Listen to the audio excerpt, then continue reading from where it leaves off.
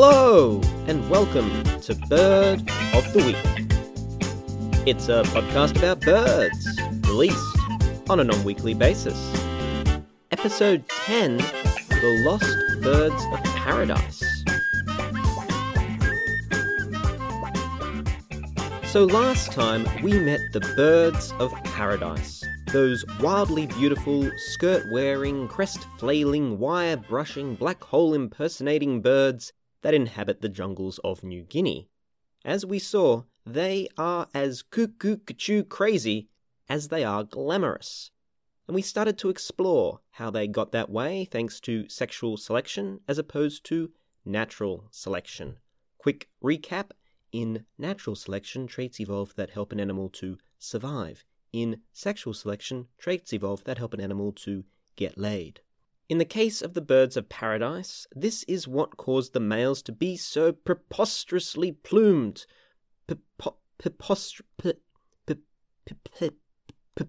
Preposterous. Plumed. But if you cast your mind back to the last episode, oh, by the way, you should really listen to the last one before you listen to this one, because it's not going to make sense otherwise, so go and do that. If you cast your mind back to the last episode, you may recall something I said. Cue the flashback music! Currently, there are 42 recognized species in the bird of paradise family. Now, I have to use the words currently and recognized because it's complicated. It's always complicated.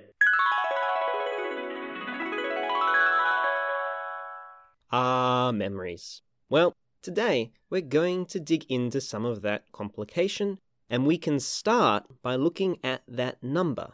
You see, 42, aside from being the answer to life, the universe, and Wait a second. A bird's the answer to life, the universe, and everything?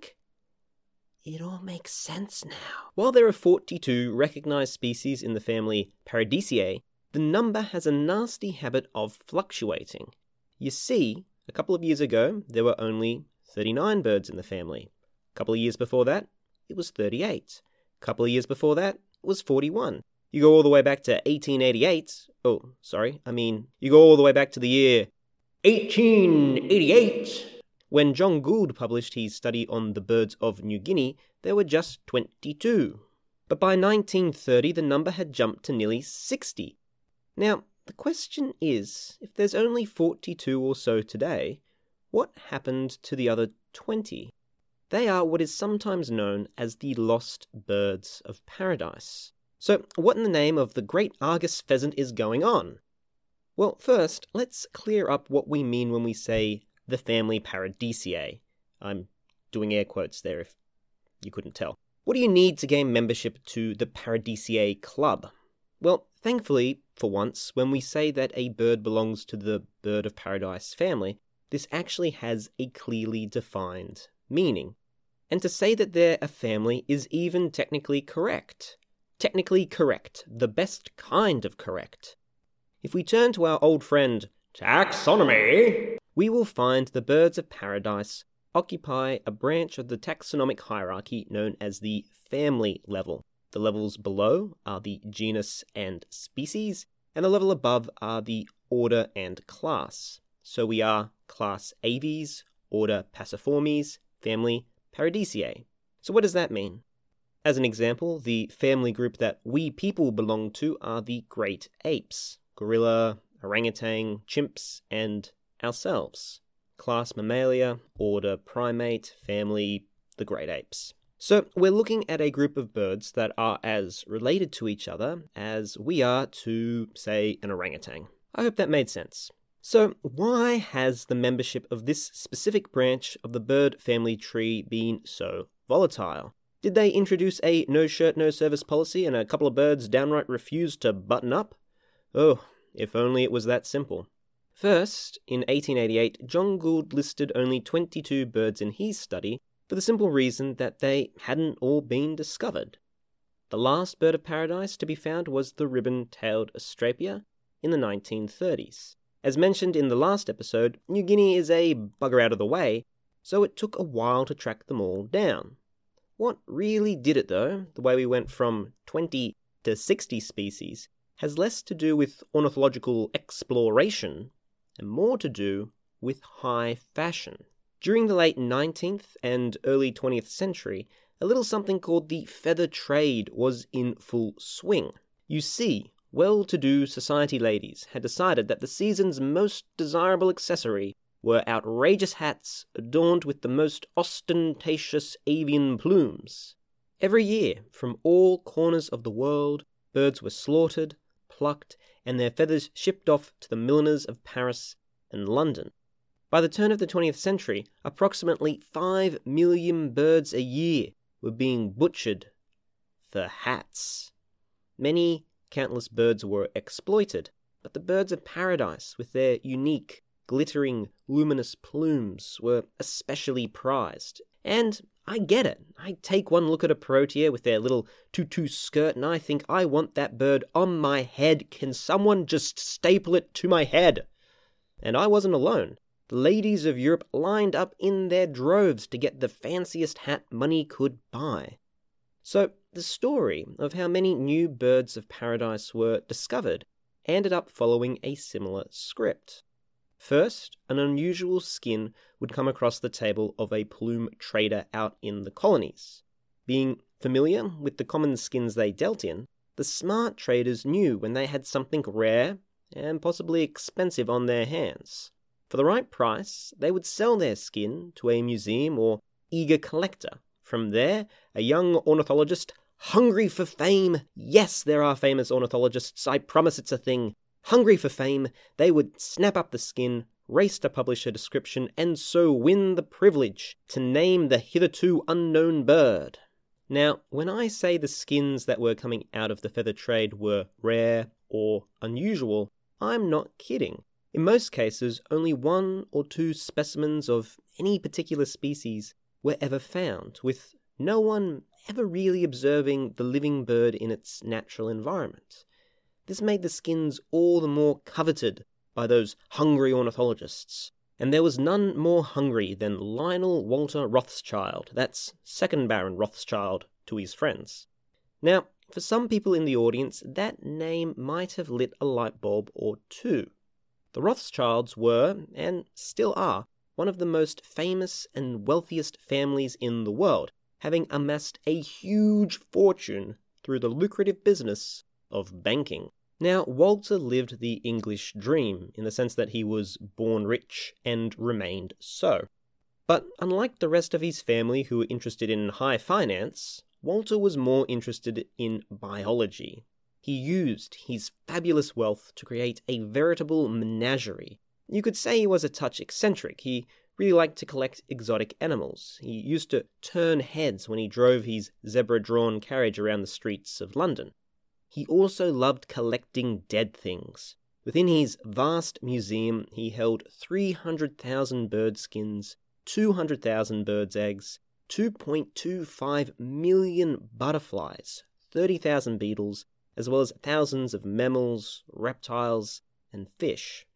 He owned the largest private zoological collection ever amassed by a single person. So why do I bring him up? Because many of the lost birds I'm about to mention ended up in his collection. Of course, this probably wasn't the fate of every rare or unusual bird of paradise that got swept up in the feather trade. It is interesting, although fruitless to speculate, as to just how many undescribed birds from the jungles of New Guinea ended up in ladies' hats. But before we fruitlessly speculate further, I want to stamp out a thought you might be having. No, the feather trade is not the answer as to what happened to these lost birds. That is, we didn't drive them to extinction through the feather trade. I mean, we don't know for sure, but it's unlikely. And that's maybe unexpected because it seems like the obvious answer. We're missing 20 birds, we were killing 5 million a year for the vital purpose of making fancy hats. So it seems likely we could have wiped them out. But the birds of paradise had a couple of odd traits that may have saved their bacon. Feathers. Lives? You'll remember from our last episode that it is only the males who are so flamboyantly dressed. The females, by comparison, are quite plain. Likewise, it takes a male several years to mature, and until they do, they also lack the fancy feathers. Because of this, the feather trade only targeted mature males, while females and juveniles flew under the radar. You'll also remember that these birds are polygamous, where one male will mate with many females. Because of these two traits, it meant that the females were pretty much left alone, and as long as there were a few males for them to breed with, the population could quickly recover. And indeed, that's what happened. By and large, the birds of paradise came through the feather trade a far sight better than a lot of other birds did. So, if it wasn't mass slaughter that caused our lost birds to become, well, lost, what was it? To better understand the answer, maybe we should meet one of these birds, the regally named King of Holland's bird of paradise. Now, this bird is poorly named for a couple of reasons. First, European monarch on a New Guinea bird. It's not a great look.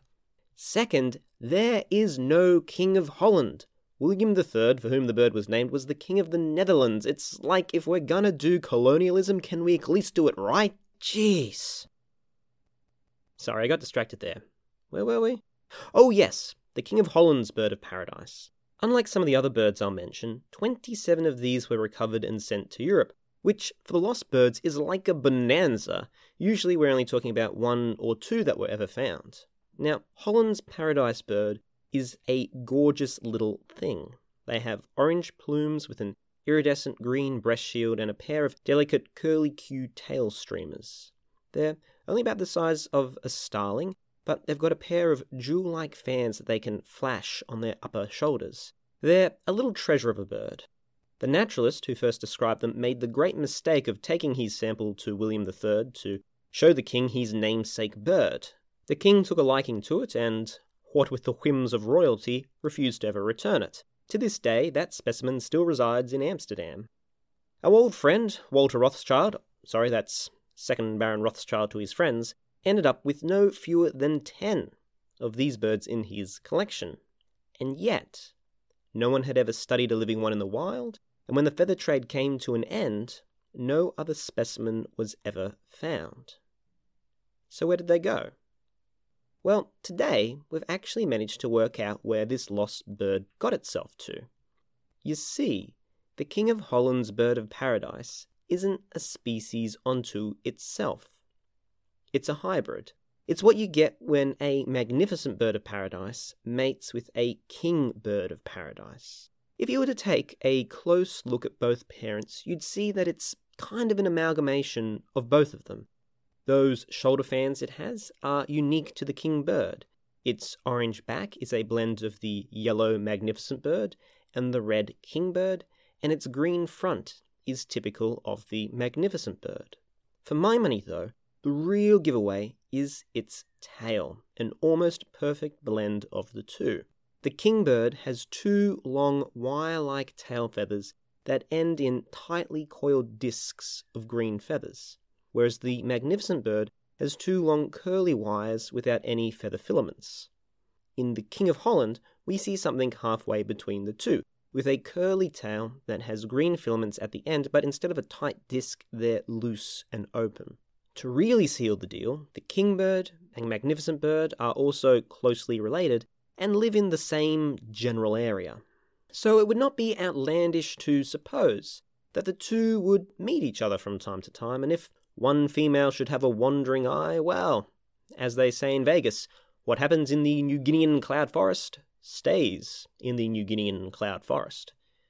So that explains why this bird was crossed off the official list, but it is for the same reason that the other 20 lost birds were as well. That's right, all the mysterious birds that were discovered during the feather trade were deemed to be hybrids that had arose through different combinations between the various legitimate species. Now, at this point, we must introduce an important player in our story, Erwin Stresemann, the ornithologist rock star. You see, I told you there were famous ornithologists and you didn't believe me. Well, don't you look silly now, because here's Erwin Stresemann.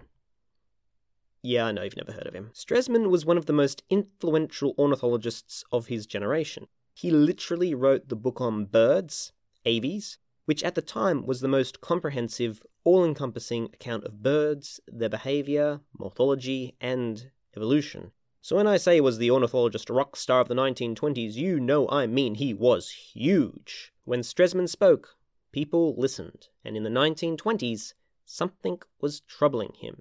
He found it strange that of the 60 or so recognised birds of paradise, 40 were rather well documented, while 20 were only known from 1 or 2 trade skins. Why were they so rare? Now, as fate would have it, a chance encounter with our old friend, Walter Rothschild, second Baron Rothschild to his friends, led to a specimen of one of these mysterious birds making its way to Berlin where Stresemann worked. This bird, Mantoux riflebird, was a beautiful little thing. As is typical with the riflebirds, it had a blue patch of iridescent feathers on its throat. It had a dark violet head with a jet black underside along with filamentous flank plumes. Now, held up in his office, Stresemann looked long and hard at this bird, and he became convinced that it was no purebred bird, but the hybridized bastard offspring of the magnificent riflebird and the 12-wide bird of paradise. Once again, these two birds are closely related, and even in the wild, there has been documented cases of females visiting the display sites of the wrong male. Not that Stresemann knew this at the time. And the more he looked, the more sure of himself he became. Mantoux riflebird was a hybrid, the product of mismatched parents. But then, the wheels in his head began to turn. If this was true for one bird, then maybe it was true for all of them. So he set about tracking down these oddball birds, examining their plumage and comparing them to the well-known species. In the end, he became convinced that the origin of each of the 20 or so lost birds could be explained in this way. He published his theory, and the ornithology world kind of went, sounds good. And so, those rare birds were all reclassified as hybrids, banished from the official list, never to be spoken of again. And, to Stresemann's credit, his theory has stood the test of time.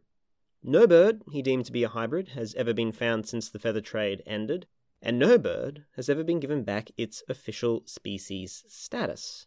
And honestly, the theory has a lot going for it. When male birds of paradise display, they can become a bit, how would you say it, overly keen to mate. Kind of like how a sex-crazed dog will hump any leg that walks past it, a male bird of paradise isn't all that different. It's been well documented that if a juvenile male gets too close to a displaying mature male, he may find himself on the receiving end of some unwelcomed advances, if you catch my drift. Young males that are yet to grow their mature plumes look rather like the female birds, and the mature male, his passions inflamed, never seems too bothered to stop and check if his latest admirer is a female or not. As we also mentioned in the last episode, female birds of paradise all look remarkably similar to each other as well. So it isn't inconceivable to think that if a female of the wrong species happened upon a displaying male and hung around, that one thing might lead to another. Of course, while this explanation is completely plausible, it's also difficult to know exactly how often it happens, and when it does, how often such matings lead to viable offspring. Nevertheless, it must happen because there's plenty of evidence. Many of these mysterious birds are unquestionably the result of mismatched parents. And there are some truly beautiful birds that carry the telltale signs of mixed heritage. Or, at least, we assume they would have been beautiful in life. Sadly today, we only have their tatty preserved remains and an artist's impression to go off. The Astrapian sicklebill was one such stunning bird. It is believed to be the offspring of a black sicklebill and an Arafac, nailed that pronunciation, Astrapia. Now keep those two parents in mind and we'll come back to them later. The Astrapian sicklebill was a dark, long-tailed bird. It had the broad, magnificent tail of an Astrapia, but with the beak and shoulder epaulets of the sicklebill. You'll also remember from last episode that it is the epaulets that the sicklebill uses in its mating display to transform its shape. To lend weight to the theory, not only does this odd bird share the traits of both parents, but both parents are relatively closely related, and both parents live in the same area of New Guinea. Another gorgeous example of a hybrid is Wilhelmina's bird of paradise. Only 3 specimens were ever collected, and it is suspected that they arose from a cross of the superb bird and the magnificent bird. A superb bird being the one that turns into a psychedelic smiley face. Wilhelmina's bird had metallic blue breast shield, just like the superb, yet with the shape and structure of the magnificent's breast shield, which is more of a pad shape. Likewise, its tail also shows signs of mixed heritage. The magnificent, as mentioned, has 2 curly crossed wires, while the superb has a rather normal tail. Wilhelmina's bird, by comparison, doesn't have the strong wires of the magnificent, but it does have 2 prominent plumes that extend from its back, almost as if it were a toned-down version of the magnificent's tail. Maybe my favourite lost bird of all, though, is Captain Blood's bird of paradise. I mean, listen to that name, Captain Blood! This hybrid is so rare that only 1 specimen was ever found. It's believed that Captain Blood's bird of paradise results from the pairing of a blue and Ragiana's bird of paradise. A Ragiana is very similar to a greater bird of paradise, but whereas the greater has that stunning golden cascading fountain of plumes, the Ragiana is more russet in colouring. Blood's bird of paradise was discovered in 1904 by one Captain Neptune Blood. Again, what a name! The good captain had established a lucrative trade on the island where he captured many birds of paradise for zoos and aviaries. But then he stumbled on this odd bird, the size and shape of a blue bird of paradise, but with the russet colouring of the Ragiana. Given the utterly bizarre mating ritual of the blue bird, which, as you will remember from last time, hangs upside down, pulsates its tail while emitting the oddest electrical hums and squawks, it makes one wonder how some other species would ever become so confused as to mate with it, especially when the females are so particular about the displays of their mates. And yet, there must have been at least one female with a kink for the unusual, because here's the evidence. And in the end, it was the rarity of these birds, along with the fact that so often they possessed characteristics intermittent between 2 well-known species, that was to be the nail in their coffin and the evidence the ornithological world needed to accept Streseman's theory. With the publication of his paper, the title loosely translates to "Which known species of paradise are of hybrid origin?"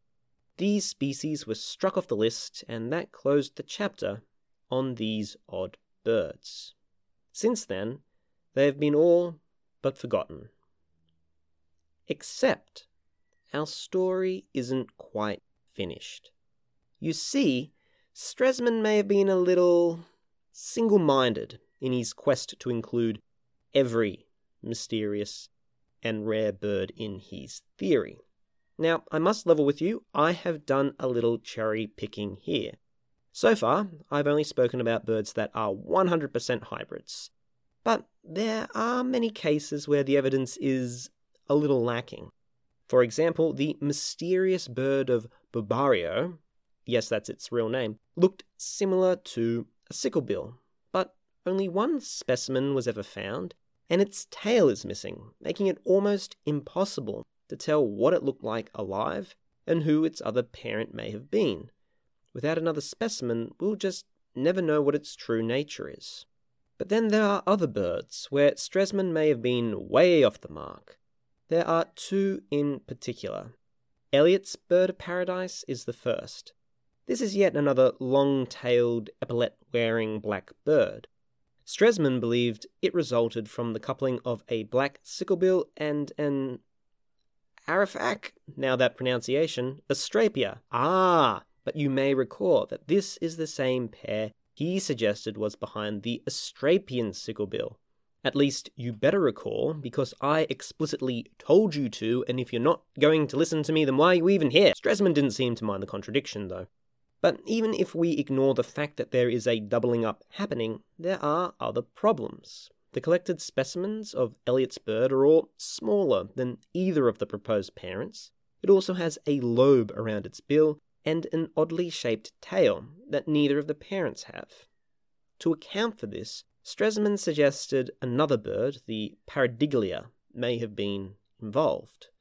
It is unclear if Stresemann thought this bird was a hybrid of a hybrid, or if there was some kinky menage a trois going on. He kept things vague. But at any rate, rather than say this bird didn't quite fit his theory, Stresemann seemed determined to account for every rare species, so he pressed on and declared it a hybrid. And a hybrid it may well be, but given the apparent inconsistencies, it is maybe premature to call things settled. For now, the best we can say is we just don't know what this bird's deal is. The second oddity is Rothschild's lobed-billed bird of paradise, named after our old friend second Baron Rothschild to his friends. Only 2 specimens of this bird were ever found. Unlike Elliott's bird, that at least resembles a sicklebill, Rothschild's bird is unique in the sense that it doesn't really look like anything else. It's kind of like a superb bird, but with purple feathers. It's kind of like a Paradiglia, but not. And it's also got a weird lobe around its bill. It's just a straight-up strange bird, and no matter what pair of parents you pick to try and explain one set of traits, you end up with other traits you can't explain. So what does this mean? It's hard to say. So few examples of these birds were ever found. They were never seen alive, and the specimens that we do have aren't in very good condition. Given their rarity and the tendency birds of paradise have to sometimes mate outside of their species, it is possible that they are hybrids. Equally possible, though, given their inexplicable features, they may have been rare birds on the point of extinction when they were found and are now lost to the world forever. But there is maybe a third possibility. Somewhere in New Guinea's impenetrable forest-covered mountains, these birds still live. Maybe it's a long shot, but before I close, let me introduce you to one last bird, the bronze parotia. You'll remember from last time that the parotias are those tutu skirt-wearing birds that dance on the forest floor. Like many of the mysterious birds we've looked at today, the discovery of the bronze parotia follows the same story.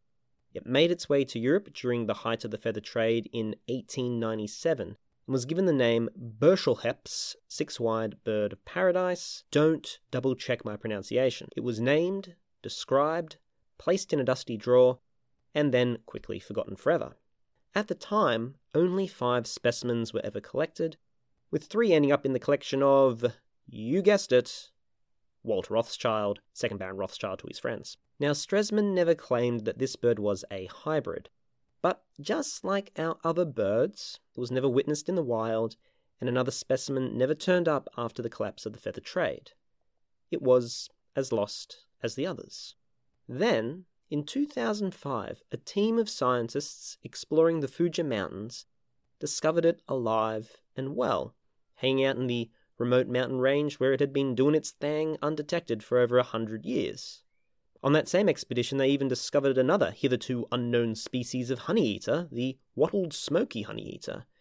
These discoveries give us some small cause to hope. Who knows what else might be hiding out there? It has happened once. Maybe it'll happen again. I do hope that somewhere in a remote corner of New Guinea there is an oddly beautiful bird that has evaded humanity for over 100 years. One day we may find it, and until then, they will remain a tantalizing mystery of the avian world. So, that's the birds of paradise, but we've sort of touched on a tricky subject here. Animals that are defined as unique species aren't really supposed to breed with other species. at least not end up with children anyway. It's kind of one of the definitions of what makes a species a species. So the fact that you can get a hybrid sort of muddies the water. And it raises the question, what even is a species, and how do we decide what is and isn't one? And while we're at it, just how many species of bird are there? Spoiler alert, there are no good answers. But next time, we're going to try and untangle that very question. So I hope to see you all then. Is one bird, however often I release this podcast, not enough for you? Then I've got some good news. If you'd like a bird to arrive in your inbox every week, simply send an email to weekly.bird@outlook.com and I'll add you to the Bird of the Week mailing list. No ads, no subscriber fees, just beautiful birds flying at you each and every week. Until then, this has been Bird of the Week. I actually need to level with you. I'm not friends with Walter Rothschild. He died about 100 years ago. Sorry if I misled you.